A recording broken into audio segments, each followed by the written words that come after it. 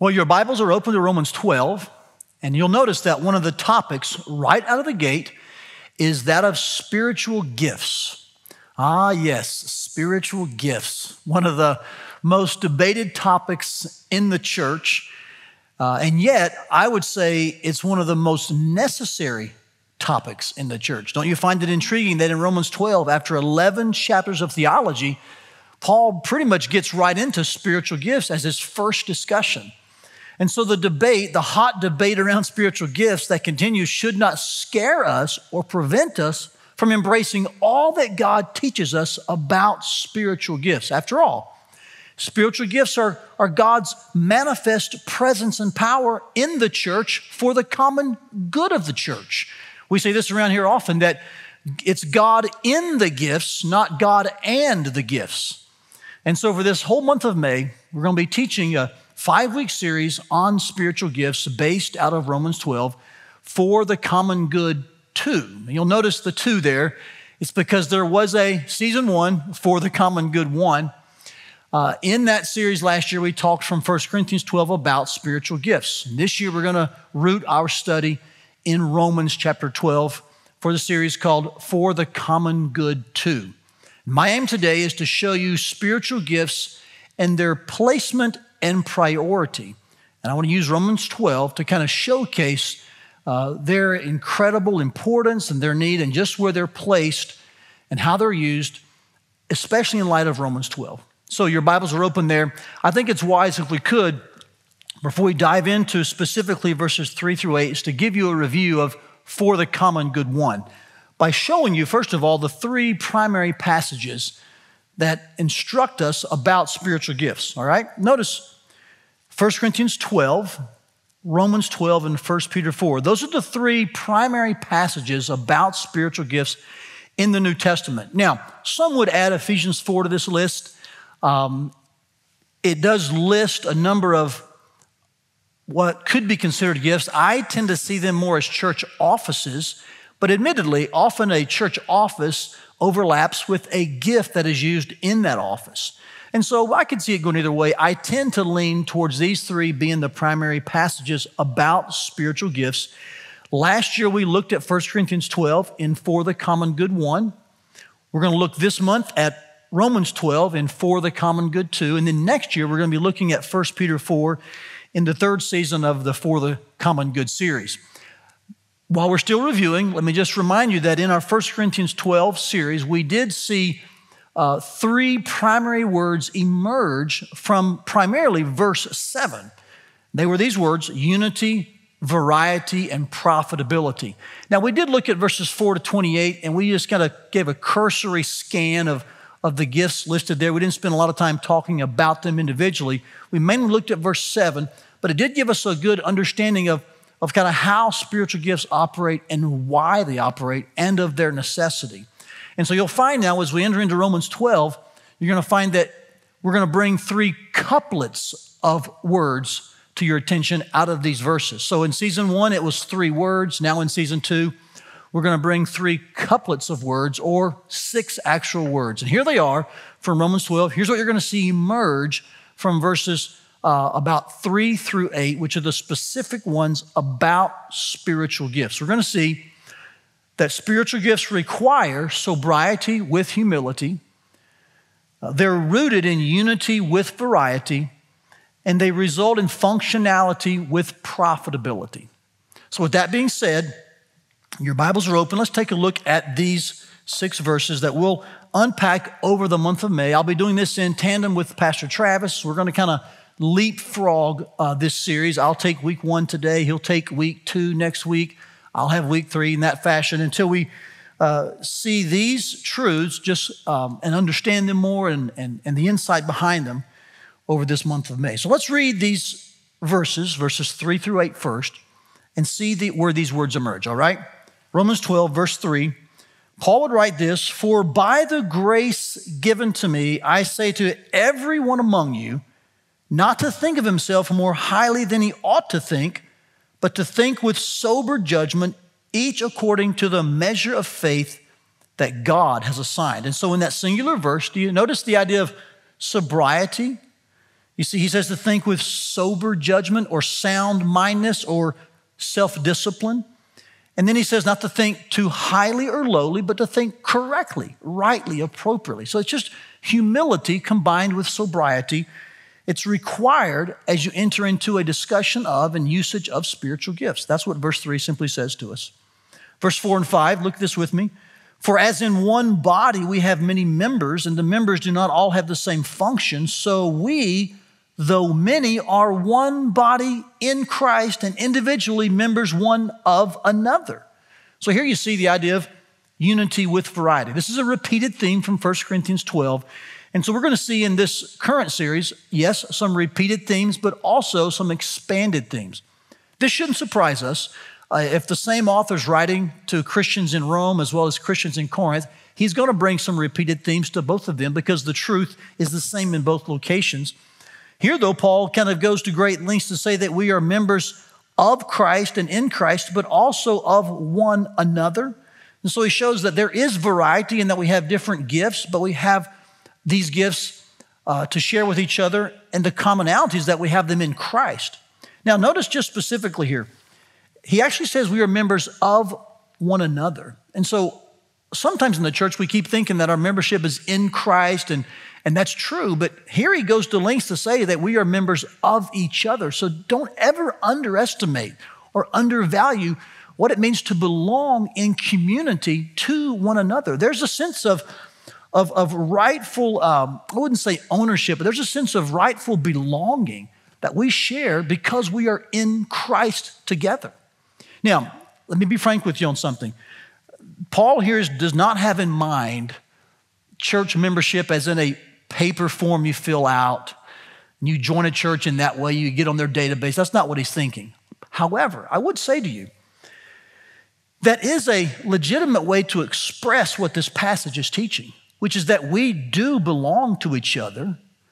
We belong to Christ. We are in Christ as one. And could it be that a really good way to express that is by actually publicly identifying with a local faith family? So in light of that, let me just simply remind you, if you are a current member of First Family Church, we encourage you to go ahead and affirm your membership before the end of May. We've been doing that this year so we can bring greater distinction and greater protection to our body. And so if you're a current member, membership affirmation by the end of May. But if you're not a member, but you are attending here, you're involved here, but you don't think membership really matters, I would challenge you on that because it may be one of the best ways to publicly express what this passage is teaching, that we actually belong to one another. We're members of one another in Christ. So this variety and unity is seen here in verses 4 and 5.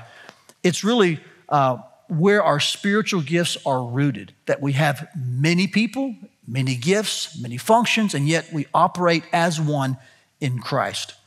And then in verses 6 through 8, he shows the functionality of the gifts. And I think the profitability is implied in the sense that these gifts are always done to someone else or for the benefit of someone else. In fact, the phrase before he lists the gifts is the phrase one another. So I'm comfortable saying that in this list of gifts here, there's 7 of them, he's encouraging functional use or functionality with, and we could even say assumed profitability. In other words, you're to use them and they're to help someone, to strengthen them, to edify them. In fact, I love the way that Paul words the list of the gifts here. His phrase in verse 6 is, let us use them, right? In other words, employ them, get busy with them. But then he lists 7 of them, and it almost seems repetitious. Do you notice this? He says, if it's prophecy, then prophesy in proportion to your faith. If it's service, then serve. If you're teaching, then teach. And so that almost seems like, well, that seems repetitious. Here's what I think Paul's doing. He's saying, guys, if your gift is teaching, then start teaching. Actually make your gift functional. Use them, employ them. Now, some of the modifiers are different as you get to the end of the list, such as with contribution or giving, he says, be generous. With leadership, he says, do it zealously.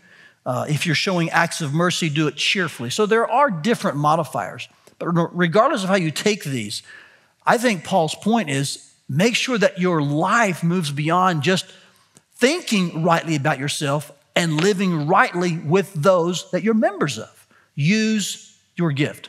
So again, here's simply a brief overview of these 3 verses that discuss spiritual gifts in Romans. Sobriety with humility is required. They're rooted in unity with variety, and they result in functionality with profitability. Now, as I said, Travis and I will be teaching these phrases and unpacking them more in depth over the month of May. My goal today is to show you how these gifts are prioritized and how they're placed within this overall text. And so to do so, I want to make sure you understand this list in 3 through 8 and these thoughts, these truths, they do not stand in isolation. This text is not quarantined, okay? This doesn't exist alone.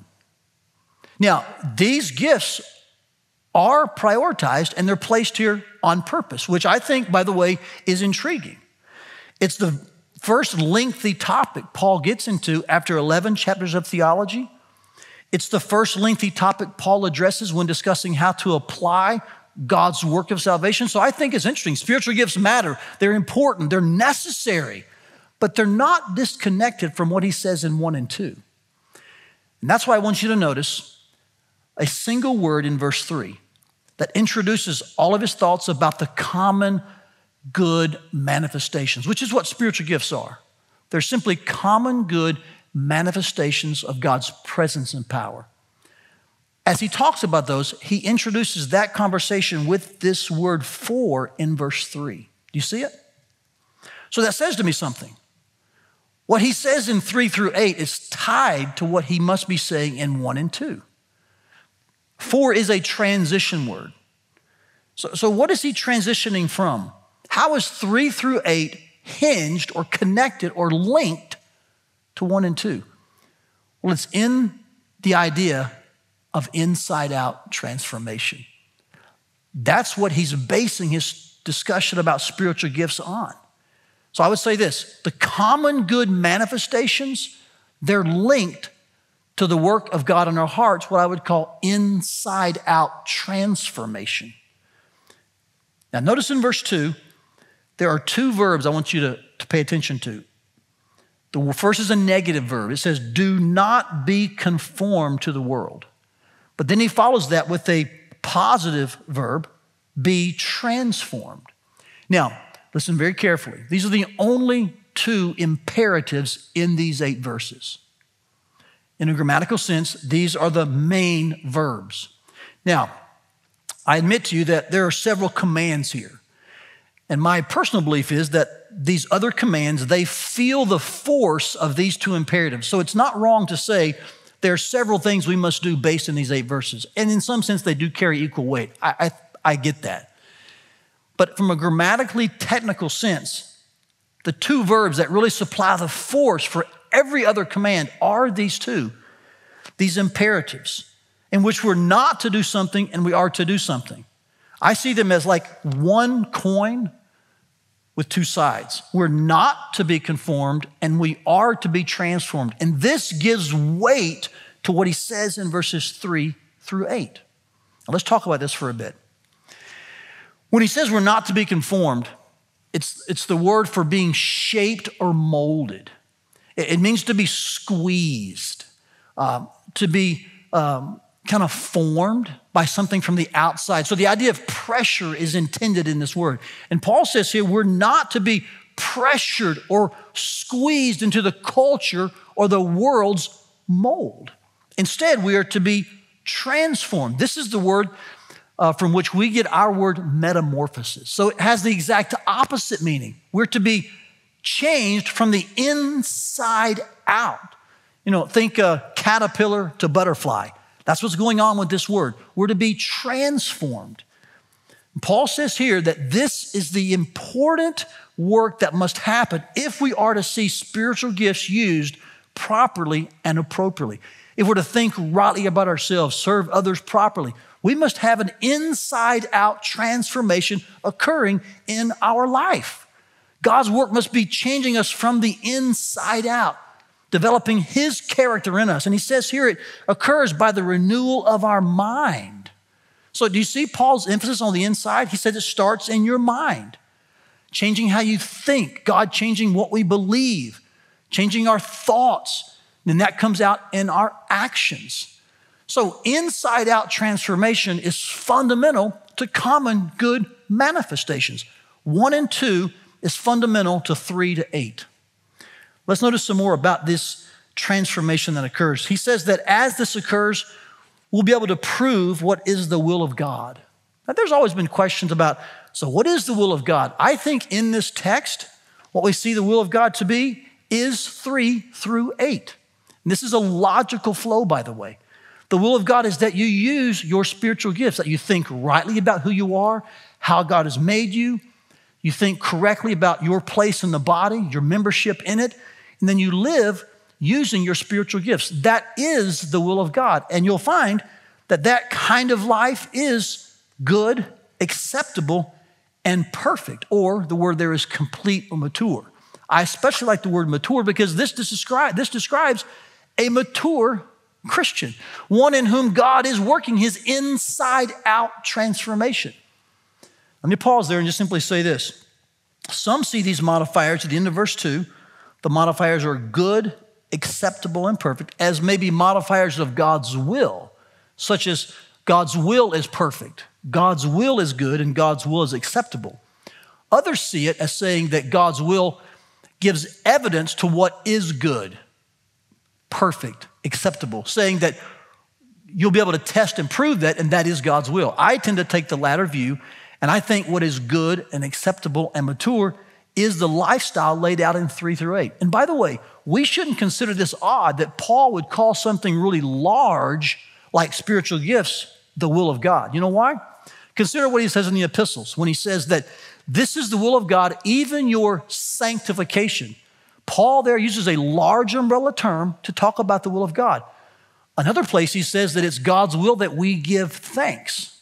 So it's not uncommon or unbiblical to say the will of God in this text is using spiritual gifts appropriately. That's good. That's acceptable. That's mature.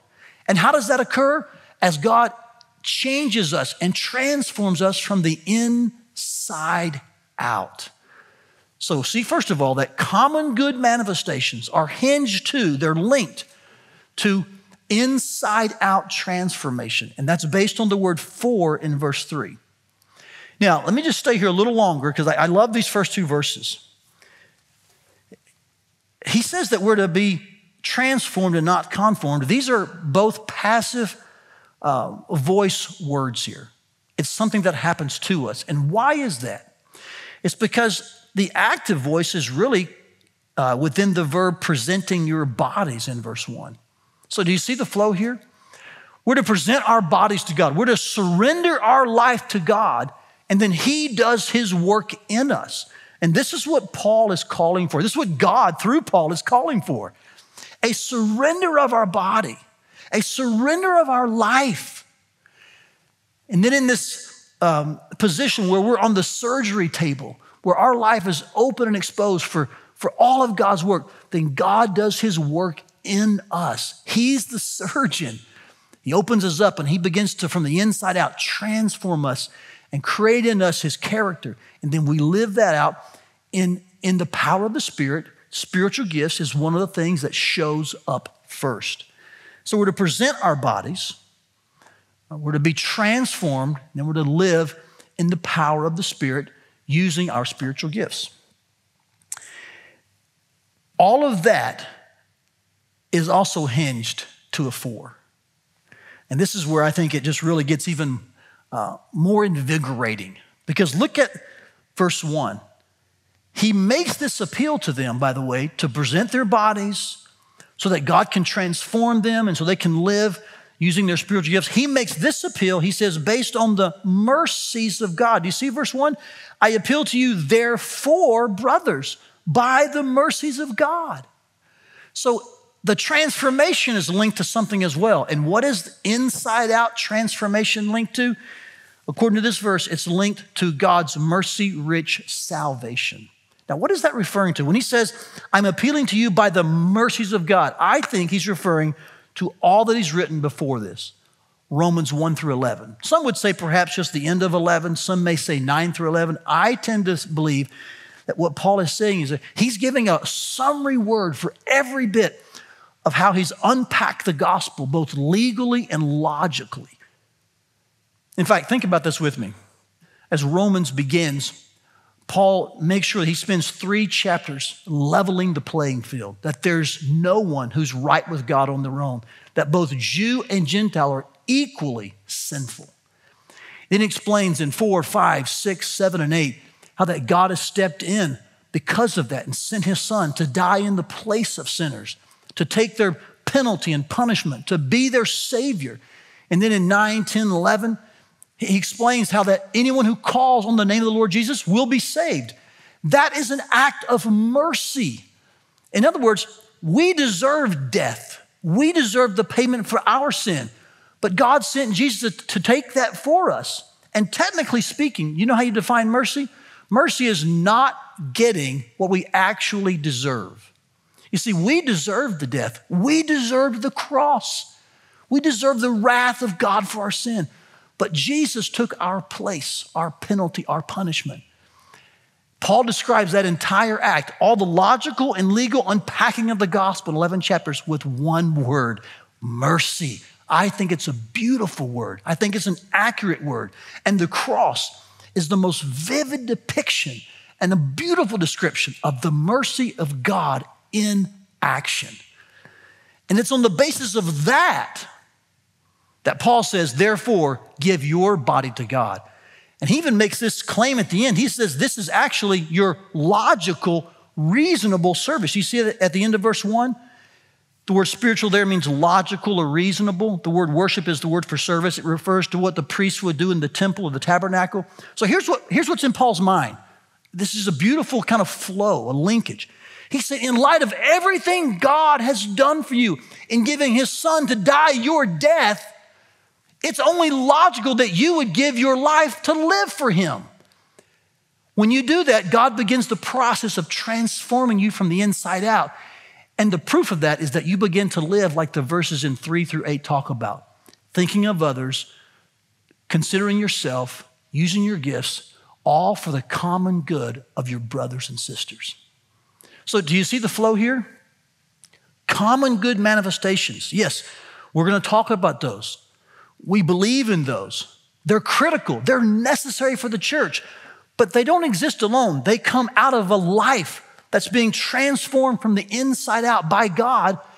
And that starts and is possible because God is rich in mercy and has sent his son to give his life for us. This is why this text about spiritual gifts must be understood in light of its placement and their priority. So let's just put this in a real simple sentence, can we? Here's our, I'll call it our 5-week big idea, all right? This is what we're going to use as a framework for all these weeks. Travis and I, as we teach through this, we'll talk about those 3 couplets, but we'll hang all of our thoughts, all of the other specific truths, we're going to hang them on this framework right here. We'll visit this every week.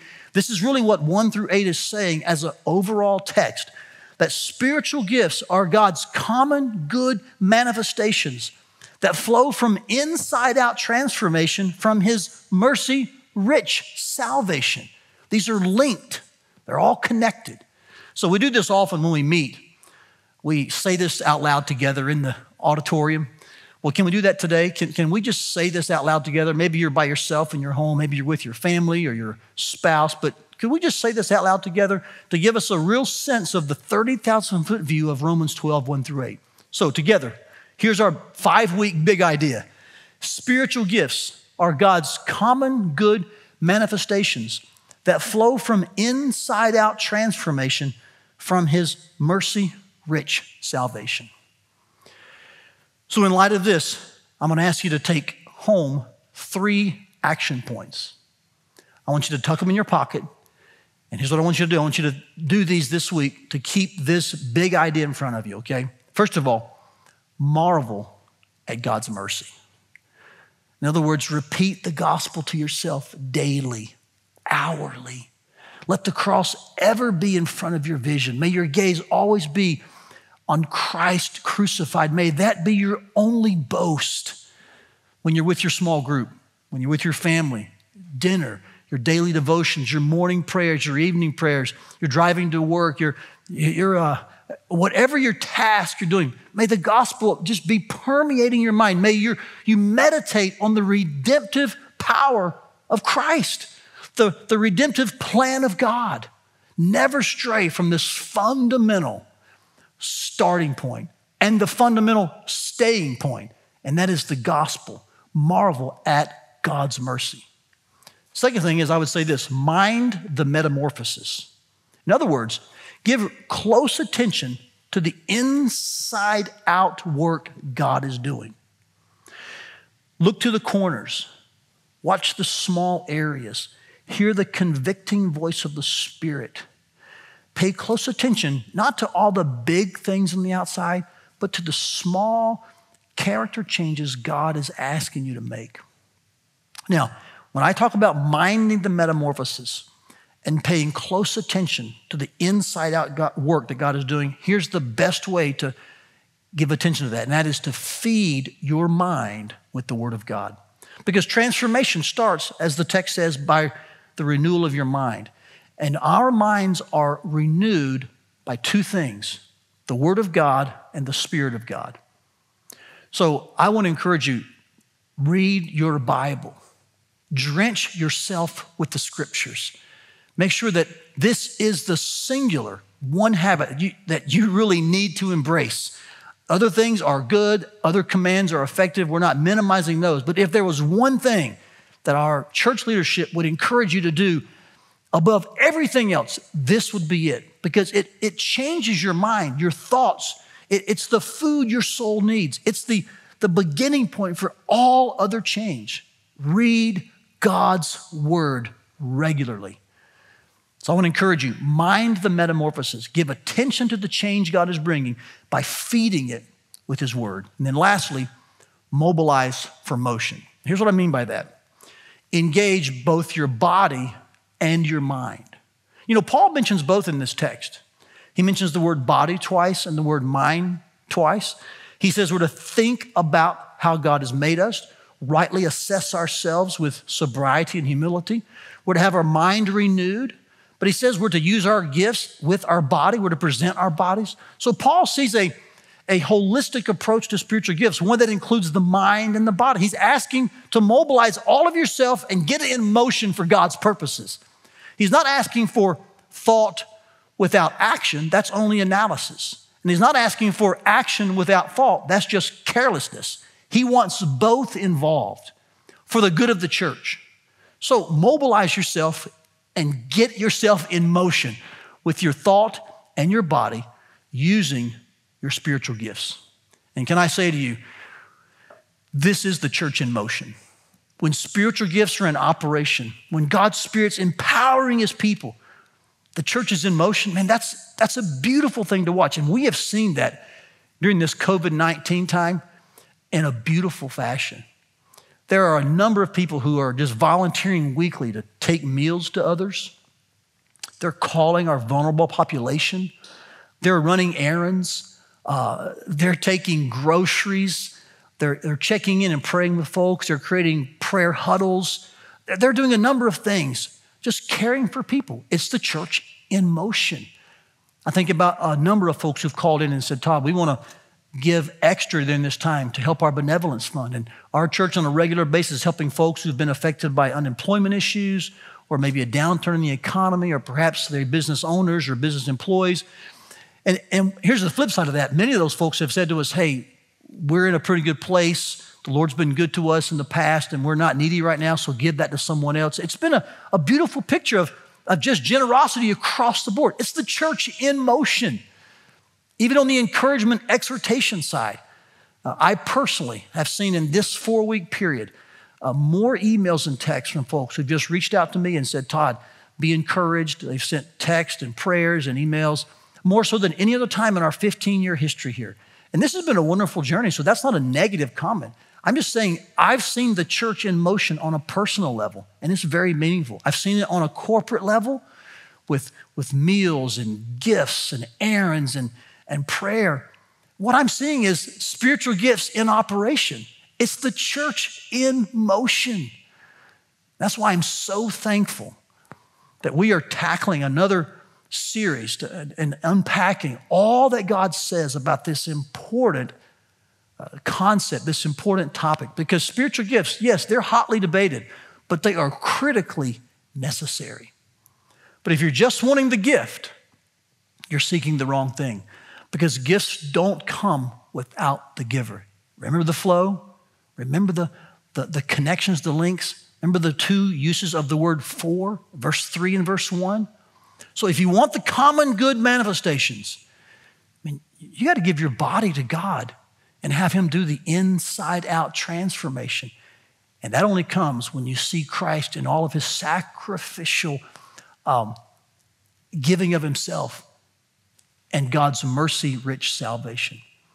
If you're wondering today, Todd, how can I be part of something like that? What's that like? I want to appeal to you, like Paul did to these Romans. I want to appeal to you to give your life to Christ. To no longer think that's a out in left field request, or to think like, man, you're asking a lot of me. Actually, I'm asking something of you that's quite logical. When you look at all that Christ has done for you, how could you not now give your life for him? It's reasonable. So I would ask you this morning, you've never given your life to Christ. If you've never trusted Jesus as the only way to have your sins forgiven, would you this morning give your life to Christ? Would you surrender your life to him, the one who gave everything for you? Doing that would sound something like this. Dear God, you're holy and I'm not, and I can never get to you on my own. But Jesus came, you sent Jesus, and he came and he lived and died and was raised from the dead to prove he's from you and that only Jesus can forgive sins. So God, would you, through Jesus, forgive my sins? I repent of them, and I turn to you as the only way to be saved. Make me part of your family. Put me in Christ. And Lord, put me in a church where these kinds of gifts are occurring, where this kind of life is experienced, where this kind of community is seen and felt. God, begin in me an inside-out transformation so that I can experience the common good manifestations of your Spirit's gifts. You know what God will do? He will make you part of his family. He will call you his son and daughter. You'll begin to experience an inside-out transformation and the common good manifestations in the community of the church. Amen. Your life will never be the same. This is all because of God's mercy-rich salvation. If you prayed that prayer this morning, if you asked Christ to save you, if you surrendered your life to God, would you just text me at the number on the screen? And just simply say, Todd, today I gave my life to Christ. I'd love to hear from you. And I can promise you this, our church, this community of believers, this faith family will do everything we can under the Spirit's power to help you grow and walk in this new life in Christ and in the church. We'd love to do that with you as together we live out the spiritual gifts of Romans 12, 1 through 8. Will you pray with me? Oh, Heavenly Father, these 8 verses are rich, and my heart has exploded just in thinking them through and trying to connect the dots. Lord, I pray that it has been clear and connected. God, I just ask that in this week ahead, you would cause every single person who calls First Family their church home and who is in Christ, God, would you help them to marvel at your mercy, to mind the metamorphosis, and to mobilize for motion? Would you continue to use this church in a supernatural way by helping us deploy spiritual gifts? And Lord, if there's anyone listening who sees that in operation and finds themselves rightfully drawn to that by your Spirit's conviction, God, would you this morning give them the faith to surrender their life to you, to present their bodies to you as a living sacrifice, and and to begin that relationship with you through Jesus. God, these things we ask in the beautiful, good name of Jesus. Amen. We hope you enjoyed today's message. For more messages, visit firstfamily.church/sermons or subscribe to our podcast feed. Thanks for listening.